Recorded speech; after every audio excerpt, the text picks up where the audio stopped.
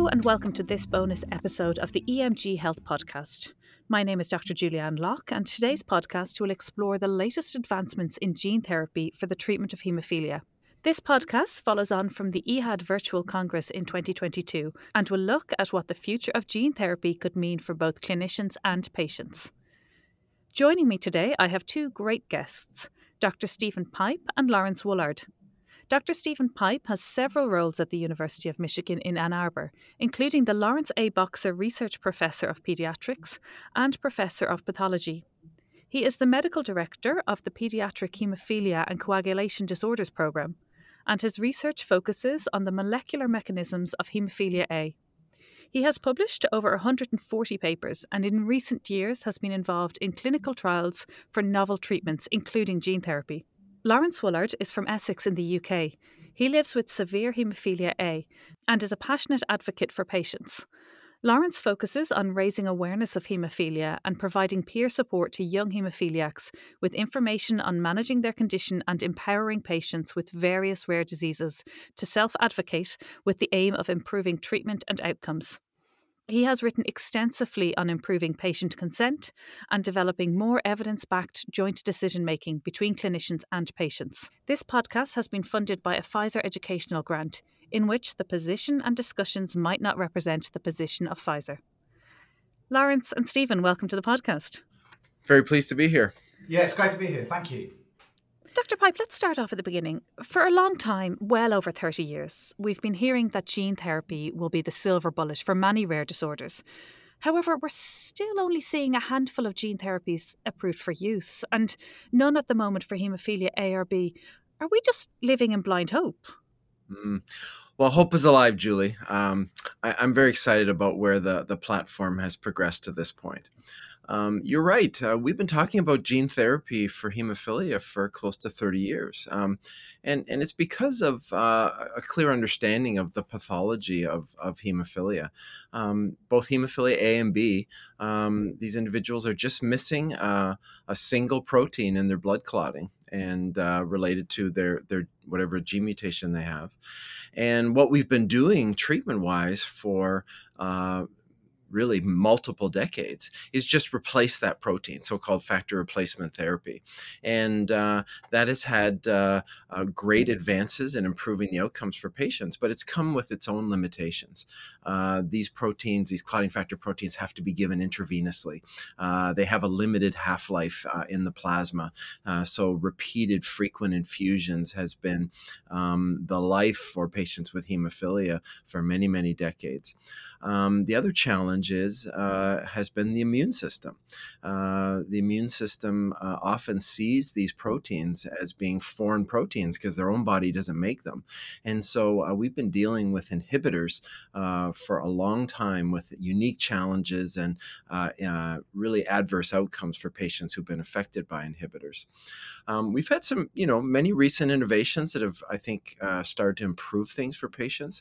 The extended half-life clotting factors have been a real improvement because it's helped patients be able to reduce the burden somewhat, but they've still been tied to, adherence to a regular prophylactic regimen, still intravenous obligation for administration. The latest innovation was the first of its kind of a non-factor replacement therapy. This is a drug called emicizumab. This is really the first paradigm shift for hemophilia, but conceptually, it's still accomplishing the same thing. It's acting as a substitute for factor VIII in the bloodstream. It has some advantages because it has a very long half-life. It can be given subcutaneously. But it still only achieves a subnormal correction of the blood clotting system.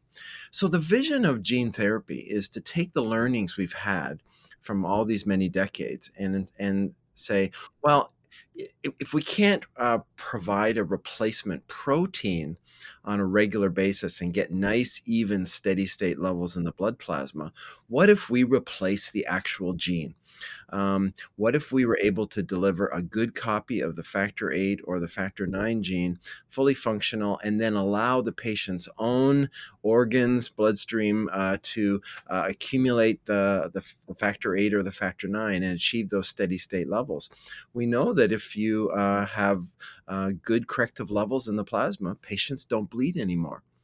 So the trick then has been, how do we deliver a genetic material like that into the body, and what are the organs that we should target it to? And so that's what we've been working on for these last 30 years. We had sort of fits and starts of different strategies. We started off giving it into the muscle, actually, of patients, and then we eventually determined that targeting the liver made the most sense. Factor 9 is already made in the liver, and factor 8 can be made in the liver, and so that ended up being the target organ. And then it was a matter of determining what's the delivery vehicle, what's going to be able to deliver it to the liver, get it in there in sufficient quantities, and hopefully lead to enduring production of factor. And we went through looking at a number of different viral vectors, actually. And why would you choose a virus? Well, viruses by nature get into cells, and that's what we're trying to do here. And so what we do is we re-engineer these viruses into just empty vectors, and we package them with what we call the transgene. This is what's going to be delivered to the patients. And we put some elements, genetic elements in there, so that if it gets into the cell, only the target tissue is actually going to express the gene. And so in this case, since we're targeting the liver, we put these liver specific genetic elements in there, so that if the gene gets into the liver cell, it will use the natural machinery of the cell to make factor 8 and factor 9. So when we looked at the different viral vector options, one thing we wanted to do is we wanted to balance the risk and the potential benefit, or the efficacy of the platform.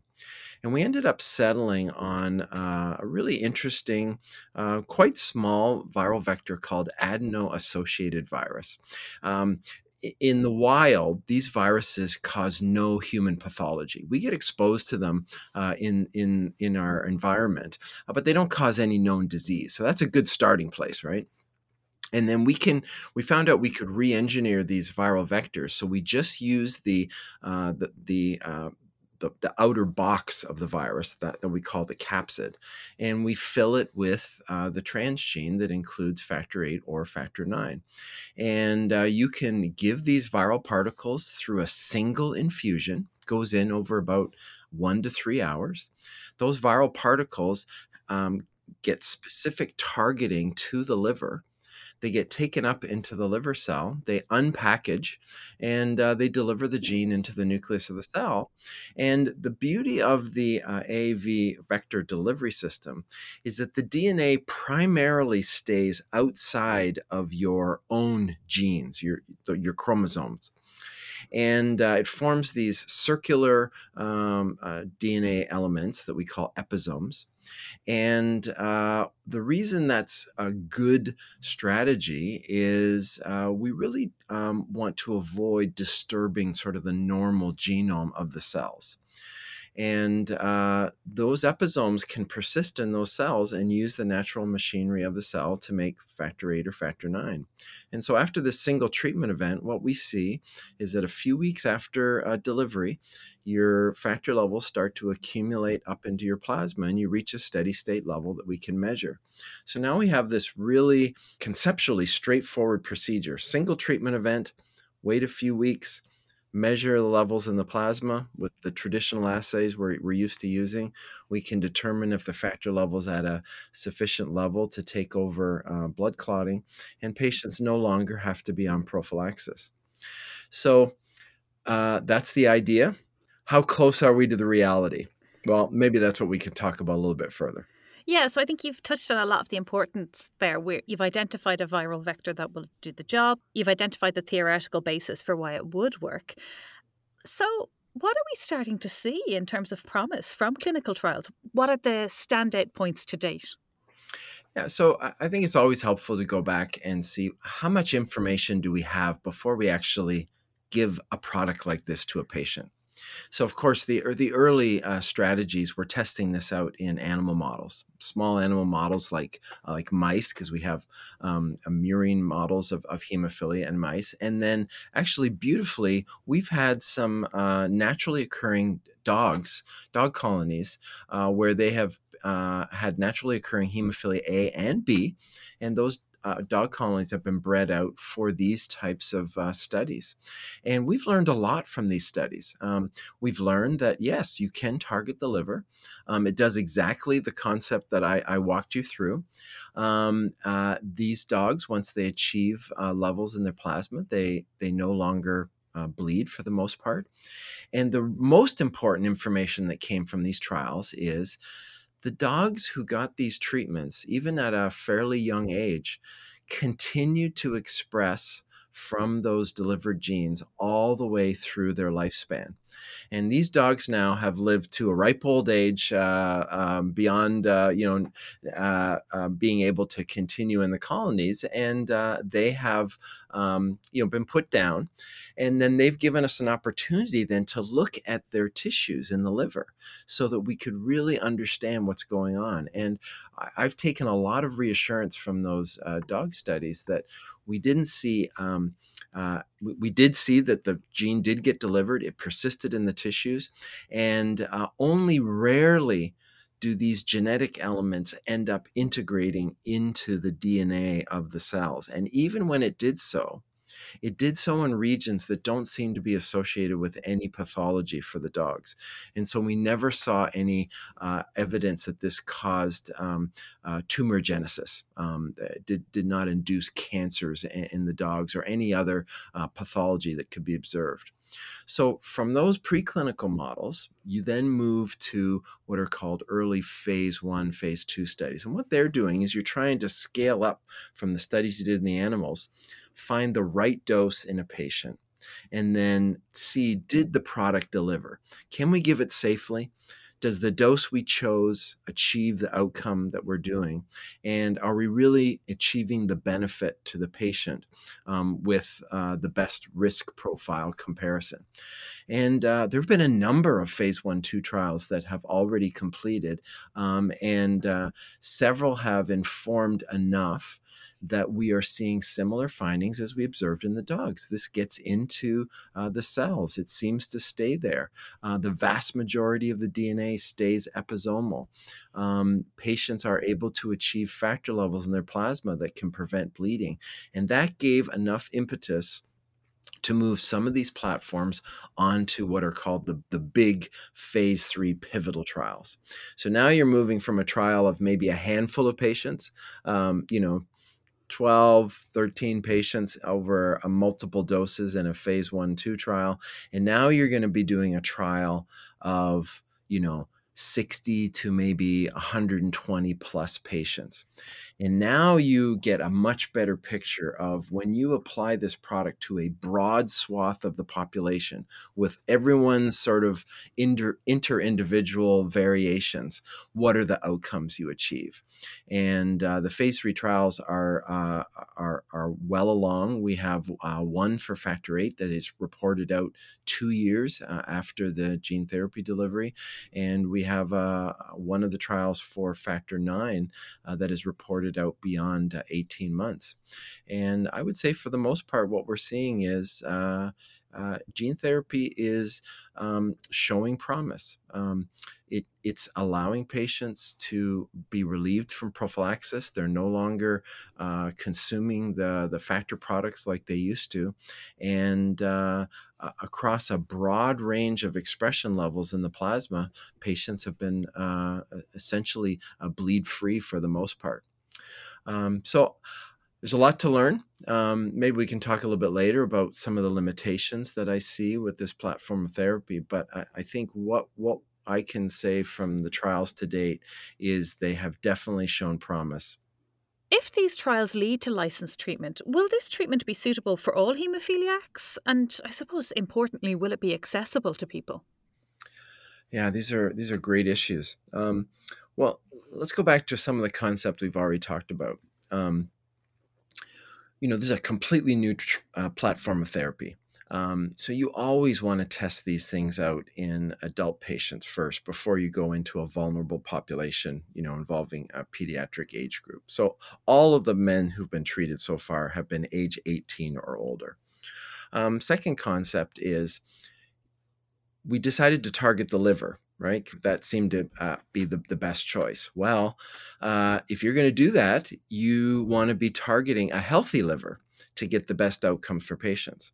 Well, one of the sad legacies of hemophilia is the significant pathology that they've had to endure related to bloodborne contaminants back in the early 80s.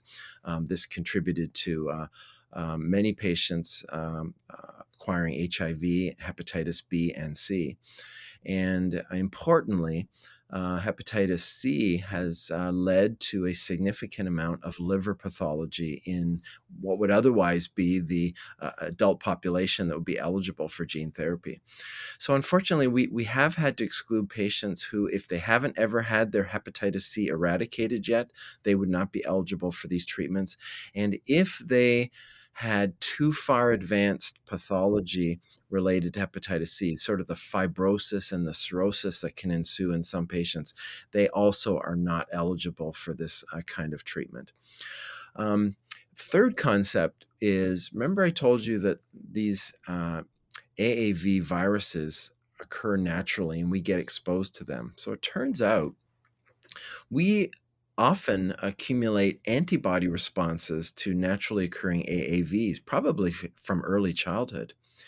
And unfortunately, if these antibodies cross-react with these AAV vectors, because they look similar enough to the natural viruses, sometimes these antibodies will actually neutralize the vector as it's being delivered to the patient, and it will block it from the uptake into the liver.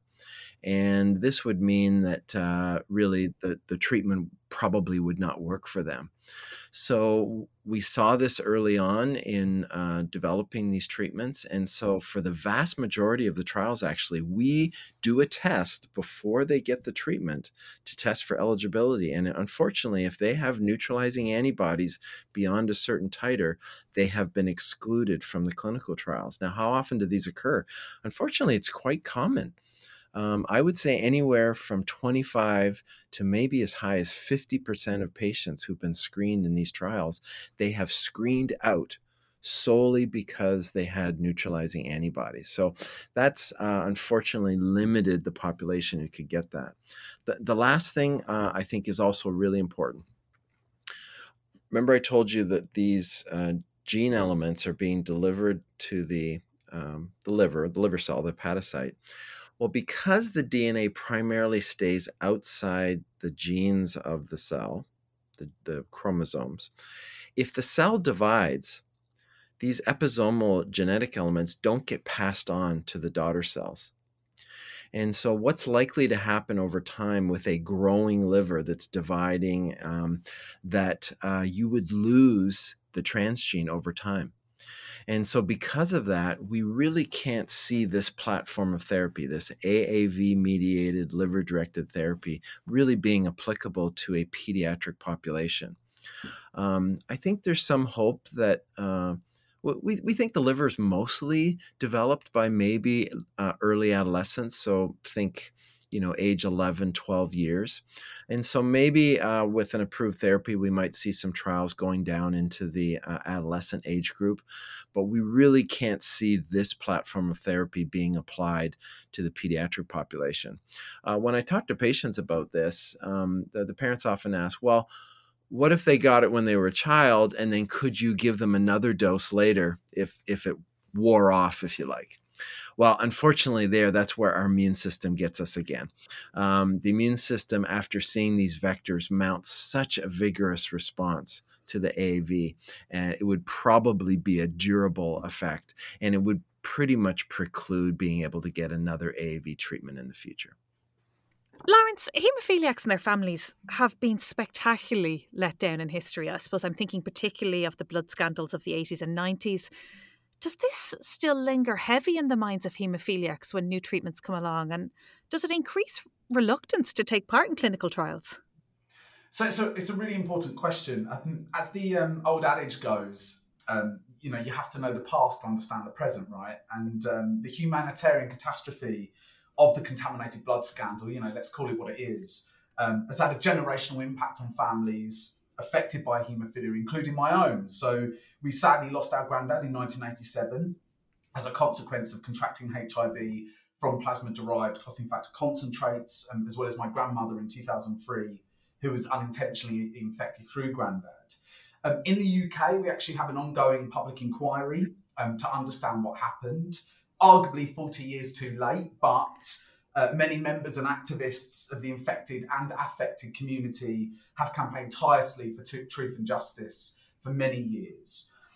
Interestingly, the oral and documented evidence have pulled into sharp focus the culturally paternalistic, hierarchical and dominant clinical policies and practices of the time, where decisions were made or not made about treatment with, in many cases, total disregard to patient consent. This resulted in an approach to risk communication with patients about viral transmission that was based on reassurance rather than one which engaged in a full and transparent discussion of patients' concerns or a consideration of alternative treatment options. So contaminated blood makes for a precautionary principle with regard to treatment decision-making, particularly where uncertainties persist. What's unique about a modality like gene therapy is that, unlike traditional medicine or the current standard of care for haemophilia that can be altered or stopped, with current technology, gene therapy is a one-off and non-reversible. They also have extremely complex characteristics that are not all yet clearly understood, which together present ethical challenges for both provider and patient. Hence, this places greater onus on investigators and physicians alike to strengthen the informed consent process, whether in a research or a clinical setting. And the key word there is process. We're talking about open dialogue and assessment carried out over months, not just a one-time event, so that people living with haemophilia are fully cognizant of the consent they give or deny. And consent also extends to longitudinal data collection, which is a necessity with gene therapy. So the World Federation of Haemophilia, who are the international umbrella organisation for people living with inherited bleeding disorders, they've created a global gene therapy registry to answer questions regarding safety and efficacy over the lifespan of treated patients. While the intensity of patient monitoring may reduce outside of trials, regular tests will still be essential. And because of the sensitive nature of data being collected, this will still necessitate a robust consent process and the possibility to re-consent down the line, when there's uncertainty about the registry's future purpose. I think another aspect to consider, specifically related to clinical trials, is how information is presented. And sometimes roles can be blurred, whereby the physician is also the researcher and or lead investigator. So we know that patient trust in their physicians is one of the major influencing factors for consenting to undergo certain procedures. Where physician investigators are themselves invested in the ongoing success of the research, this can call into question their objectivity of recruitment and whether they are seeing the individual in front of them as their patient or a research subject. It's complex, and again, I think reinforces the need for a clearer, well-defined and robust consenting process. And I suppose that's quite important as we move on to the next discussion point, is that you mentioned this issue of consent, and it really is something you're very passionate about, I can tell, and I know you've published in the area as well. So what should clinicians and patients be considering to improve not only how consent is obtained, but also how patients give it? Again, it's a really important question. So firstly, from a patient's perspective, underlying the success of a meaningful, informed consent process is their ability to comprehend and engage in not only their own health needs, but also the fundamental science and application of gene therapy. So this requires sufficient treatment knowledge along with effective skills in medical, behavioural, emotional and self-management. Now, you could argue that people living with haemophilia have been developing this skill set since childhood and adolescence, but unlike those who develop a chronic condition in adulthood, and I think of conditions like multiple sclerosis, for instance, that's normally diagnosed in early adulthood, who often identify the event as a biographical disruption, people living with a congenital condition like haemophilia are less likely to experience feelings of loss or changes as a result of its course. Therefore, they may consider their lives with haemophilia as quote unquote burden-free and have some sense of normalcy, when really it's far from the quality of life experienced compared to their non-affected peers. So as such, equity of access to age and developmentally appropriate therapeutic education is absolutely fundamental, whether through the clinic, digital means and or the local patient advocacy group. As I've mentioned, a successful consent approach warrants such education engagement taking place over an extended period of time rather than as a one-off interaction, giving space for answering questions, addressing misconceptions and allowing participants a cooling off period for further consent discussions. I think within this process should include the use of some form of validated assessment tools to screen and assess patients' general health literacy and treatment knowledge in order for researchers and physicians to tailor their communication to patients' informational needs. And this is really to avoid assumptions being made about patients' comprehension and or relying on gut feelings based on past interpersonal exchanges, while also ensuring relevant information is being disclosed equitably. There's an argument for making consent materials and documentation for clinical trials more fit for purpose. And this is considering the reality that patients who drop out of trials early are twice as likely to say that the consent form was difficult to understand. And over 3/4 of trial participants who sign the consent form within 24 hours of first receiving it do so having read only certain sections in detail. So finding more creative and practical approaches through multimedia and interactive formats can have numerous benefits for presenting information in more user-friendly ways. And we could probably cover this in a whole podcast episode alone. I think two other aspects that I'd really like to mention is one, the idea has been suggested of mandating an independent patient expert with technical knowledge and ethical application of gene therapy to be co-opted as a liaison between prospective trial participants and the research team in order to ensure a clear and unbiased overview of proceedings. And I personally would really like to see a commitment from regulators to build on this.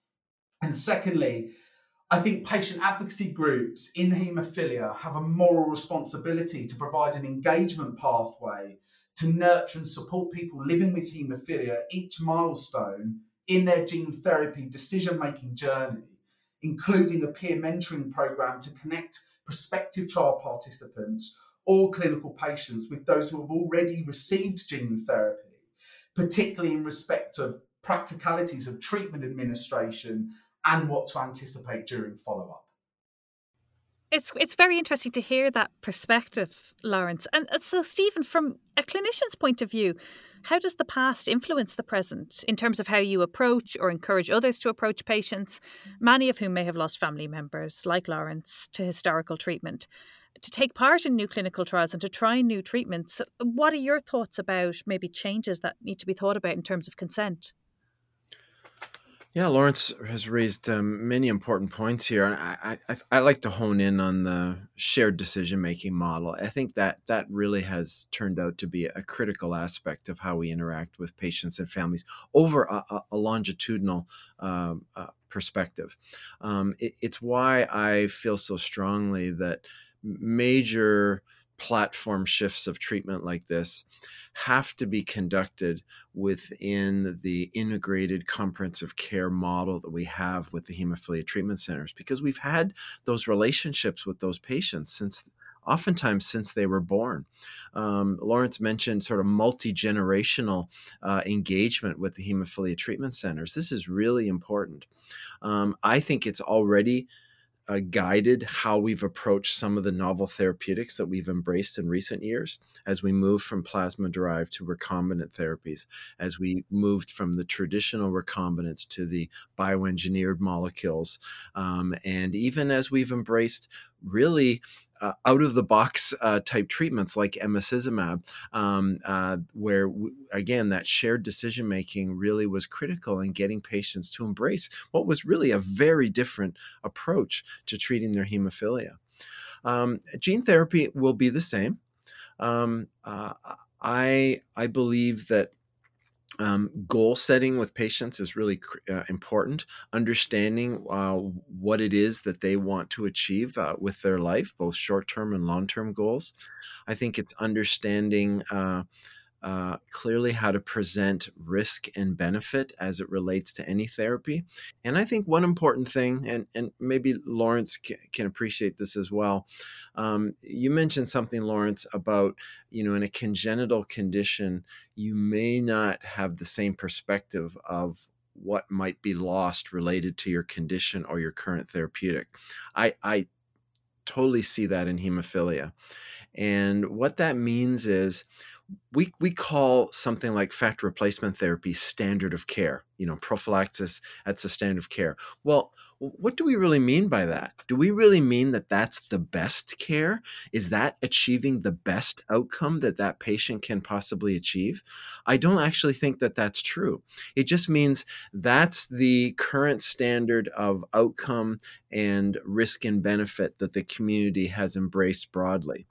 But when we think about factor replacement therapy, I can tell you that despite my best efforts as a pediatric treater looking after babies through early childhood and adolescence, what we're seeing in young adults is they are still accumulating pathology in their joints. We see changes on the MRIs, the x-rays. We see some of the joint debility. And unfortunately, we're seeing a trajectory that means when we're seeing those changes in early adulthood, those are going to continue to worsen over subsequent decades. So it tells me that we have an obligation to make sure our patients and families understand that the current standard of care already has limitations. It's got some risks. We talked about inhibitors, development of factor replacement proteins. There's financial risk related to these treatments, and there are risks of not definitively taking care of the bleeding phenotype over the lifespan. So on that backdrop, I now have an opportunity to present to a patient and say, there might be something better. Now, to get to that better, there's going to be uncertainties. There's going to be things that we won't know today. We might not know for decades. But this is the potential outcome for you. How much of a difference do you think this could make in your life if you were able to achieve XYZ? And these are the conversations that we have, whether it's for a clinical trial for gene therapy or ultimately the kind of conversations I'll be having related to talking about a commercial therapy. I recognize the limitations that we see with this new platform of treatment, and I need to be able to communicate that readily. But what I hear from patients who've gone through gene therapy are things like, wow, I never thought I would feel like this. I don't have to think about my hemophilia anymore. The choices that patients are making, choices related to education, choices relating to vocation, the types of jobs they take, the places they choose to live, the family units that are being formed, all of those used to be influenced by their hemophilia and their treatment. And now we've liberated them from the ties to the adherence to their prophylactic regimen, and we've brought spontaneity back to their life. And so this is a transformative therapy. What my obligation and what the whole community's obligation is, if we think this transformative treatment is appropriate for today in 2022 or 2023, let's make sure we've got the right guardrails in place. Laurence mentioned the World Federation gene therapy registry. Well, why do we need a registry? Because we have an obligation to report out to the community over the long run what were the risks and benefits of this transformative treatment. And I really have high aspirations that what we're going to be able to communicate 10, 20 years from now is this made important differences in people's lives. I think something that you've mentioned there a lot is that patients will be moving away to that traditional approach of, having to go and get access to their clotting factors and be freer from having to think about their treatments. So how is it going to change the way that we interact with our patients? Will they need to go to specialist centres as much? Will it be more community-based care, do you think? Well, there's a number of aspects of the monitoring after this single treatment event that we haven't totally explored yet. One important thing is what I like to say about gene therapy. It's yes, it's one and done, but it's not get and forget. And what I mean by that is there's important monitoring after the gene therapy infusion that is critical to achieving a good outcome from this therapy. We talked about how the immune system has been a challenge for hemophilia therapeutics for a long time. That's particularly true in gene therapy. What we've observed across all the clinical trials is there's a proportion of patients who develop what we think is a form of liver toxicity. It's transient. It's subclinical for the vast majority of patients. It's just picked up on the laboratory assays. But we think what this transient liver toxicity is representing is an activation of the immune system, probably in response to the vector itself, whether it's the protein components on the vector or the DNA elements. We don't totally understand that yet. But what we risk if we see this liver toxicity is if it's not managed properly, patients could actually lose the transgene expression. And so they would go through this hopefully transformative treatment, and then a few weeks to months later, they would lose all the expression. And that is very disappointing and when that happens. So how we manage this, we track patients very closely after gene therapy treatment. It requires going to in a clinical trial, coming back to the treatment center maybe once or twice a week to get blood draws. And then if we see a shift in those liver enzymes off the baseline, we treat them with a course of immunomodulation. So these are immunosuppressive agents, typically oral corticosteroids, but some other agents have been used in different trials. These have their own side effects and things that patients don't like, but it's a limited course within the early part of the procedure. And once patients come out the other side, usually they have been left with some sort of steady state expression going forward. But that means there's continued engagement after gene therapy. So I never present to a patient, okay, you're going to come and get this one and done treatment, and then, sayonara, we're not going to see you anymore. It doesn't work like that. This is a real commitment. In fact, for the clinical trials, people have had to make changes in their jobs so that they knew that they could go and get those visits at the treatment center or come in and get lab draws, etc. And so it's a real commitment early on. Now, after they get through that phase, then, we really are in a much more stable situation. But there are reasons why we're going to want to continue to be engaged with these patients over the long term. You mentioned the obligation to report out to the community the transformative benefits of this therapy. We also want to be cognizant that there could be adverse events related to gene therapy that we have not anticipated. The follow-up was too short in the early trials. Maybe the animal models don't, manifest this kind of adverse event. And so that's going to be absolutely critical. So what I want my patients to understand is you're going to go through this procedure, but you know what? We've had a lifelong engagement, and that's not going to change. Maybe the intensity of that follow-up is going to be different, I'd love it if post gene therapy, I only had to see them once a year just to check in on them. But I really want to emphasize that this is going to be a transformative treatment, but follow-up is really going to be a critical part. And we're going to want to continue that engagement at the HTC level. It's a great answer. It would be great if it's one and done, but yes, it is going to be a follow-up for a long time to come. I suppose, Laurence, that brings me on to like what patients are expecting. It's very easy to talk about clinical trials and the outcomes that we're seeing, but from a patient's perspective, what is it that patients really want?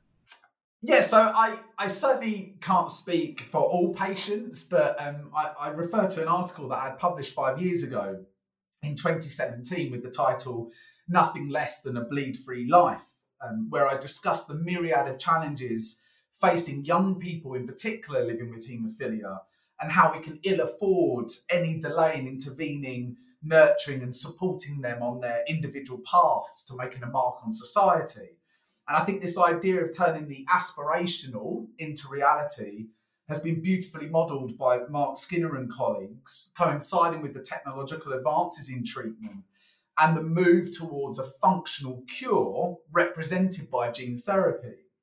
But I come back to my earlier point, it's through education that we can show people the implications of what they're taken for granted or been unaware of. This idea of promoting autonomy and enabling them to challenge the status quo of their care, whereby bleeding is no longer acceptable, respecting the fact of what Dr. Piper's already shared around the limitations of standard of care.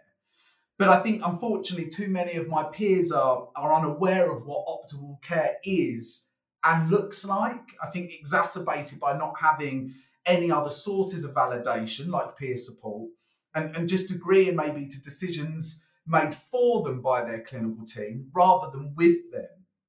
And there has been some early research around patient perspectives and expectations of gene therapy, where participants have indicated things like factor level, uncertainty of long-term risks, impact on daily life, and stopping prophylaxis as key attributes in their decision-making.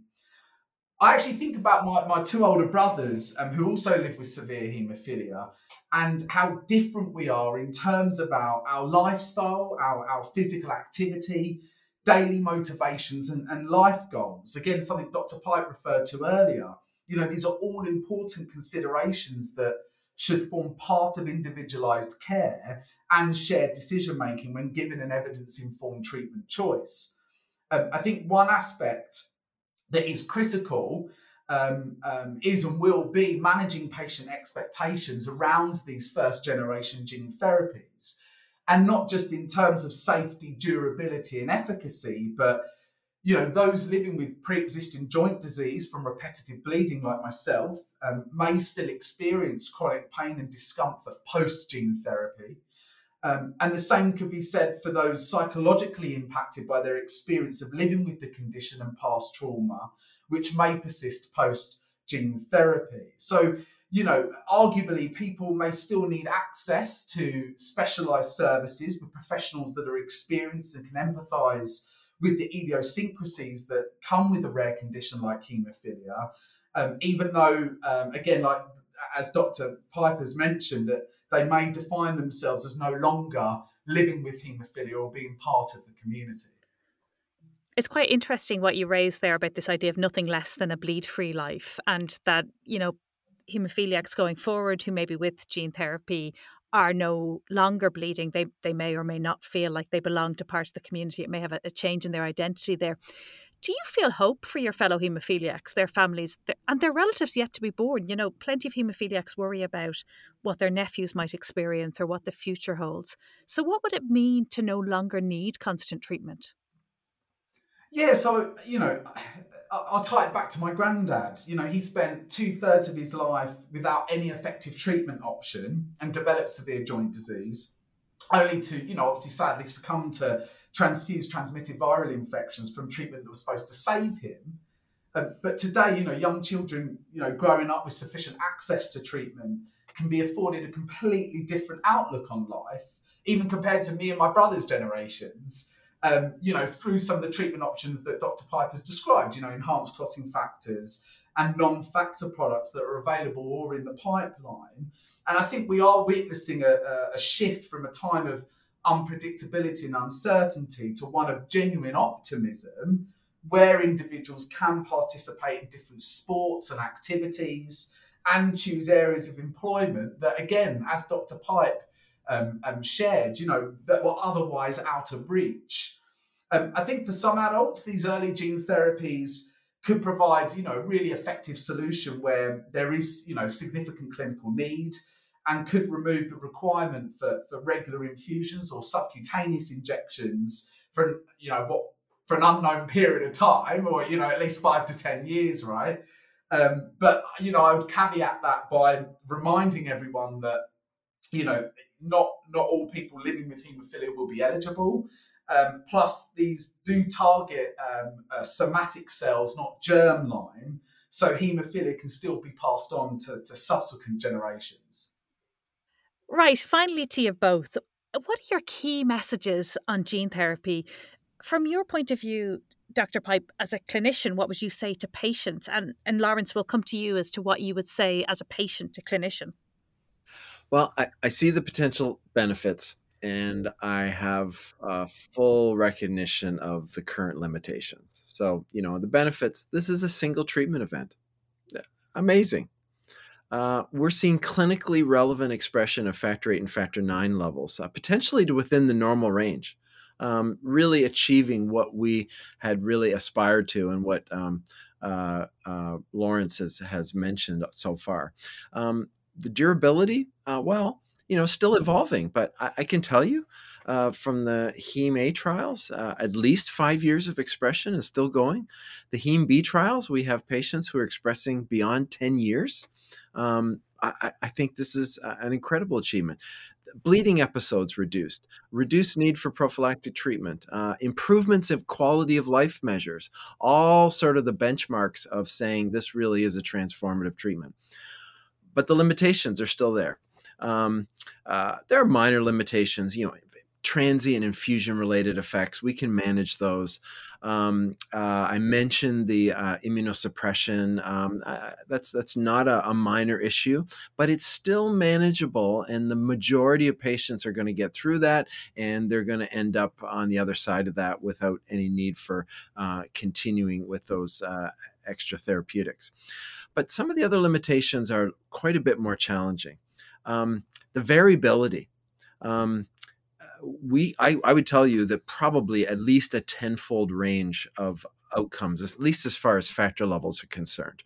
That's not as much precision as I would like for this kind of treatment.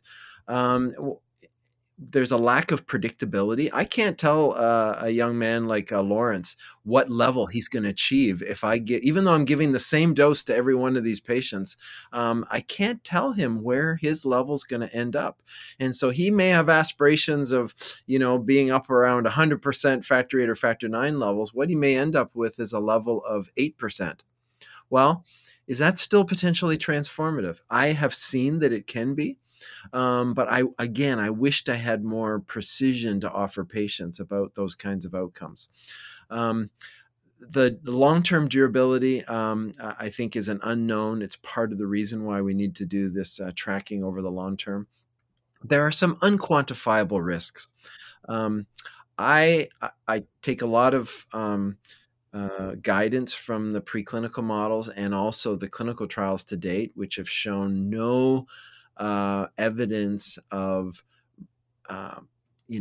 any adverse impact from integration events, particularly relating to tumorigenesis.